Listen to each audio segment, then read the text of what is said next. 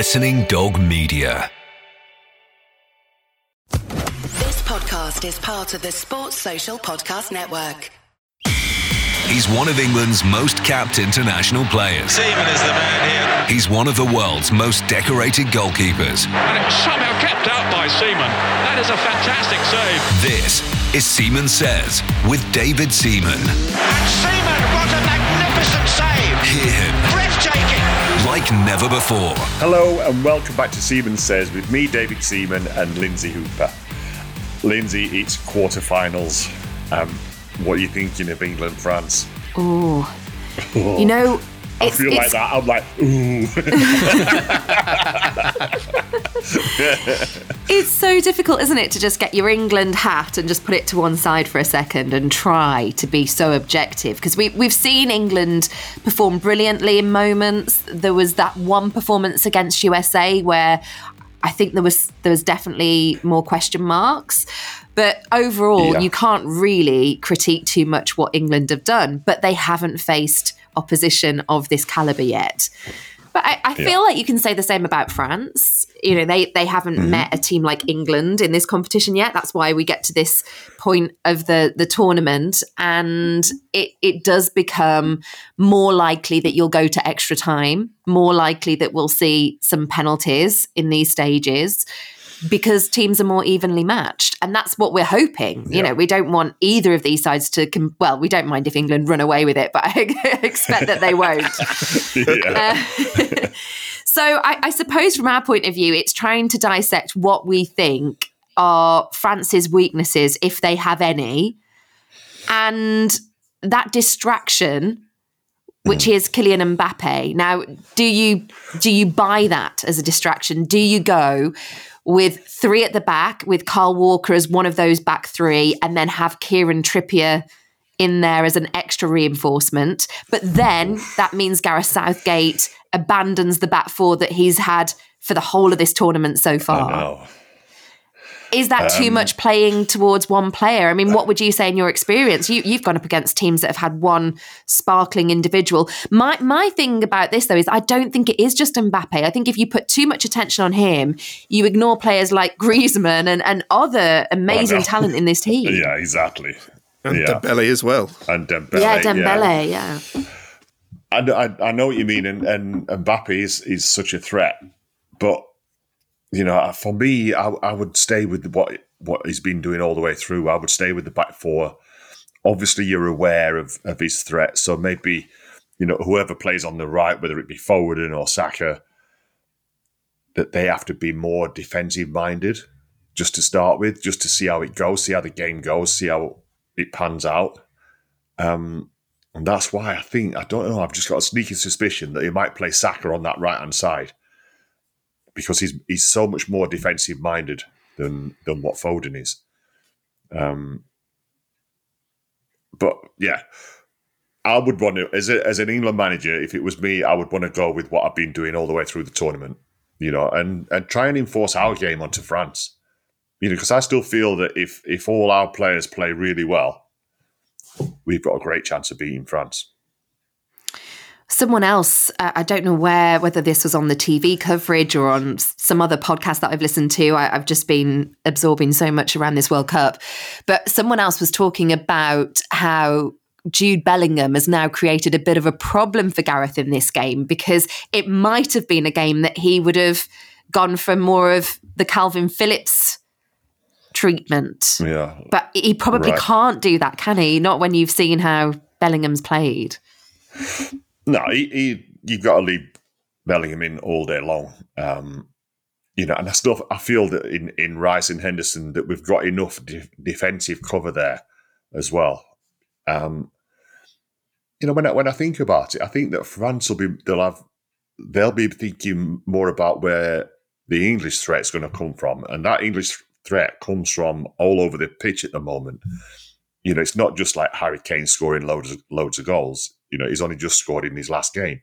But a lot of the other players have been scoring goals. So I think France will be quite worried about that.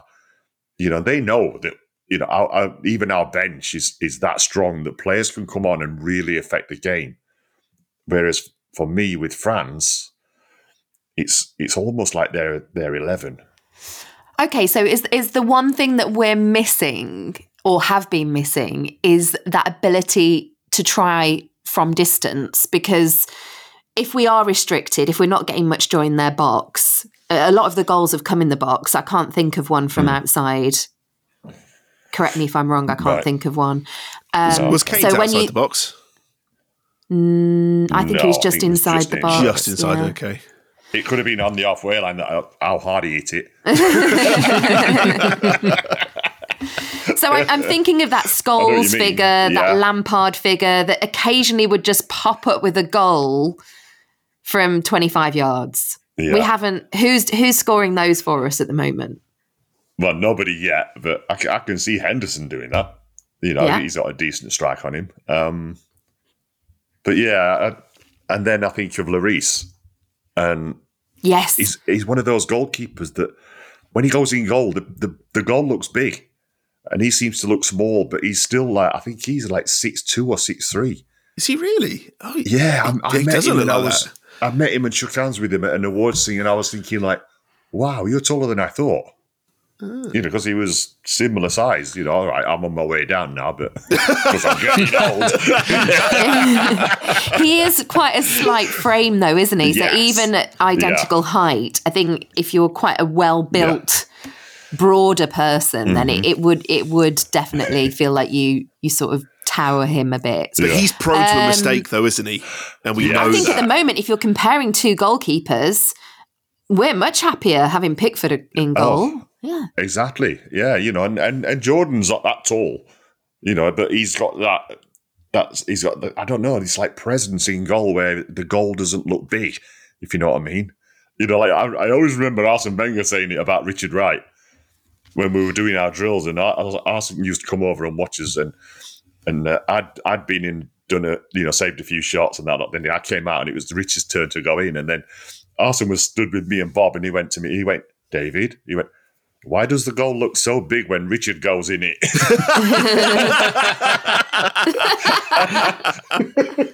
And I was like, I don't know, boss. Maybe it's the size of me.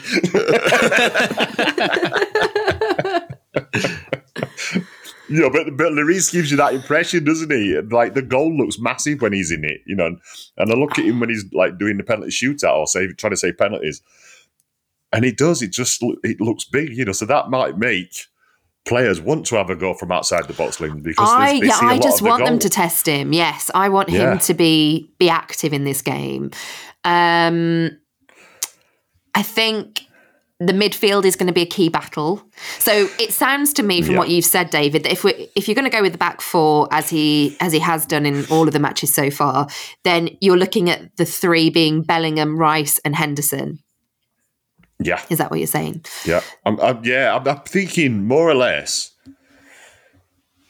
the same team that played against Senegal, but my only question mark would be Foden or Rashford.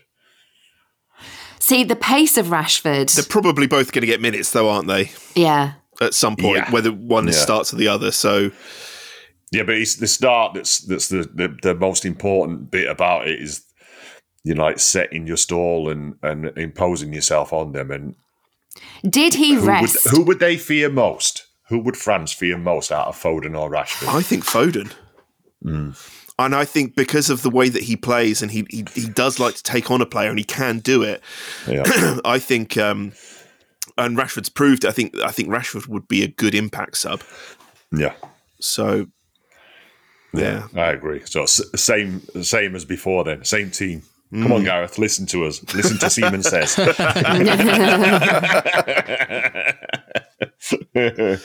Do you think it's been a bit of almost a blessing in disguise that they haven't had Benzema in the team?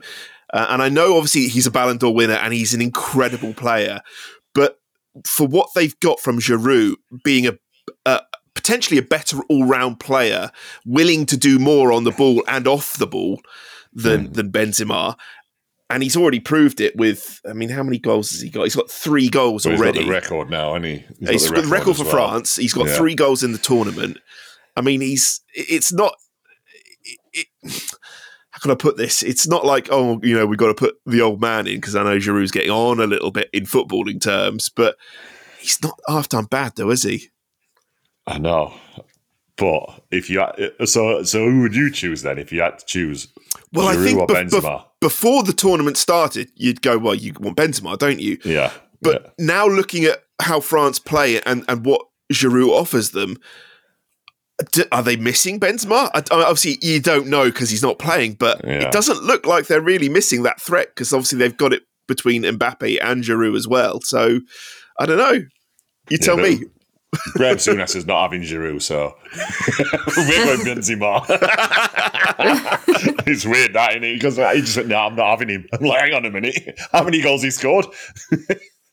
I know. It's weird, but yeah, if I had to choose, I'd choose Benzema, if I'm honest.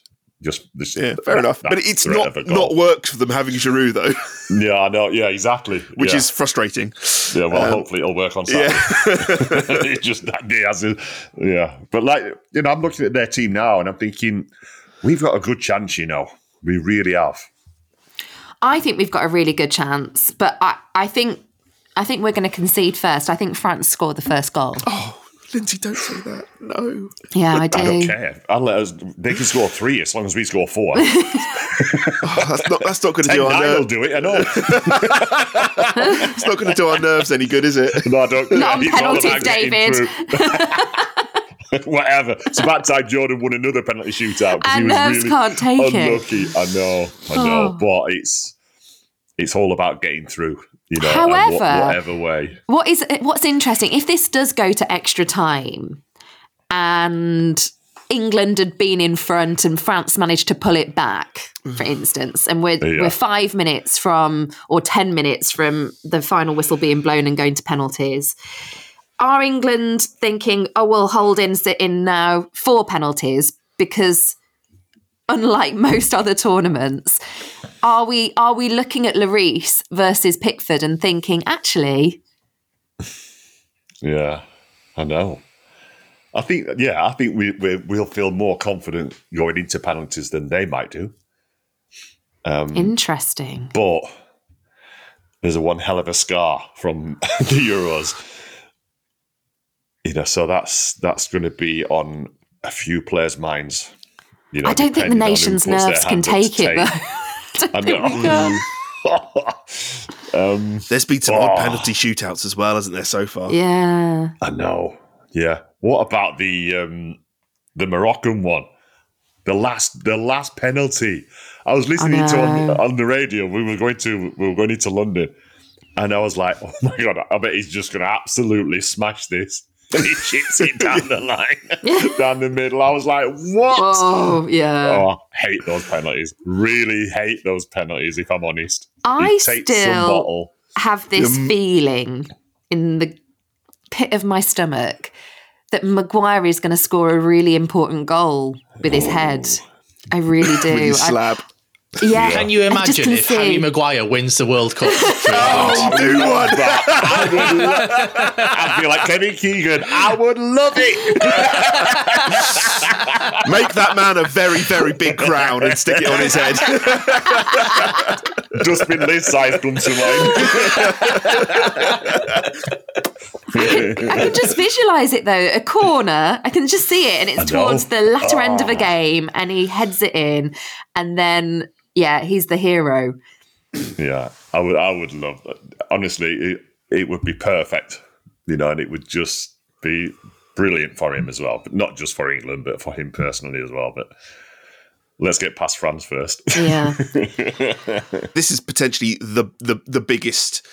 It's the biggest match England have played for a long time against champions. This is defining for them, and obviously, if we do pass them, yes, there still will be teams like Brazil in there, but you'd pretty much feel invincible beating the world champions and going on in the tournament. But also, is this a defining match for Gareth Southgate as much as it is for the team? Because as tournament football sort of progresses, this is the pinnacle of him putting a team together strategically to take on a team like this. And yes, we've done well under his his tutelage over the past however many years. But if he gets this wrong, and I don't want to be a negative, but what does this mean for him? Does it still carry on, or actually is it the end of an era at that point? David, I don't know whether you agree, but I think it's the manner, isn't it? You know, you can lose this game, but be in the game. Yep. But if you are not in the game, then that has completely different repercussions. Yeah. Okay. And for me, England now are at their best that they've been at under Gareth. Do you know what I mean? You know, with all the experience they've got, okay, they've not won anything yet, but we hadn't won anything for years and years before that. But we got to a semi-final, then to the final of the Euros. And now we're coming up in the World Cup, in the quarterfinals against France. And we are at our best. There's no doubt. Those players have got so much experience now and they're able to deal with the pressures. But I guess it would be defining for England, though, wouldn't it? It's like, well, where are England now? Because they're so England good. Are still, even if we lose this game, like what you said, Lindsay, it's about how you lose it. If we lose it, you know, if we still put on a really good show against France and then lose out by one goal, then I still feel that we are still at the best that we have been for a really, really long time. And I don't think that means that because we lose it, that Gareth has to go or anything like that. I still feel that he's got so much more to offer because we're still progressing. It's not like we've plateaued or anything like that. We are still getting better and better under Gareth's leadership. More than half of our team aren't even in their peak years. Exactly. You know, so, you know, all this talk of, you know, will he pack in after this? I hope none of those sort of thoughts are entering Gareth's heads or the bosses at the FA, because I still feel that he can still make this team get better and better. However, I'm going to throw a curveball in. This tournament the last good opportunity that we've got with Harry Kane up front? Because if you think I don't think we've got another goal scorer in. Oh, I see what do you mean last World Cup? Potentially even last Euros. Yeah. I mean, he's 29. He'll be early 30s. Yeah. I know it's not ancient, but he may start to take off a little bit. He'll be 31. Yeah, but they say, you know, you lose a few yards, so... You never had yards. No. You never lose what you never had.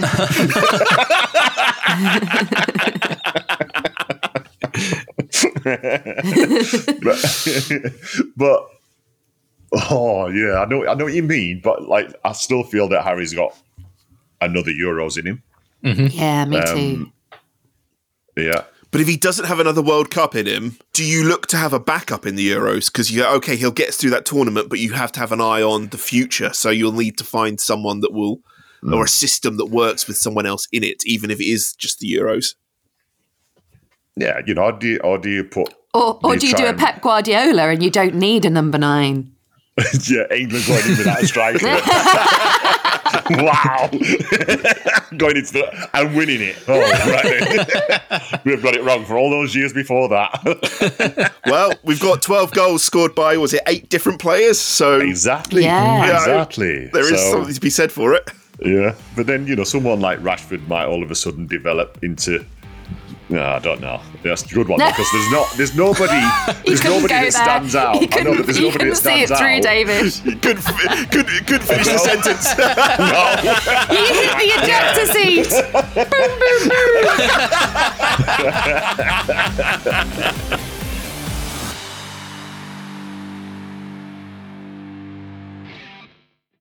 boom. This is Seaman Says.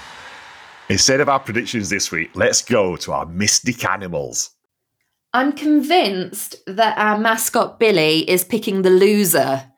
He hasn't picked England once. Last time he went to Senegal, I've given up on tactics to try and get him to pick England, and now I don't think I actually want him to. I think it's gone that far that we actually don't want him to pick England. It's true. Time again, Billy. I'm going to put down 2 treats again. So wait, leave. Good boy. We've got one here that's going to be England and one here, and that's going to be France. And I'm just going to let you just do what you do. Off you go.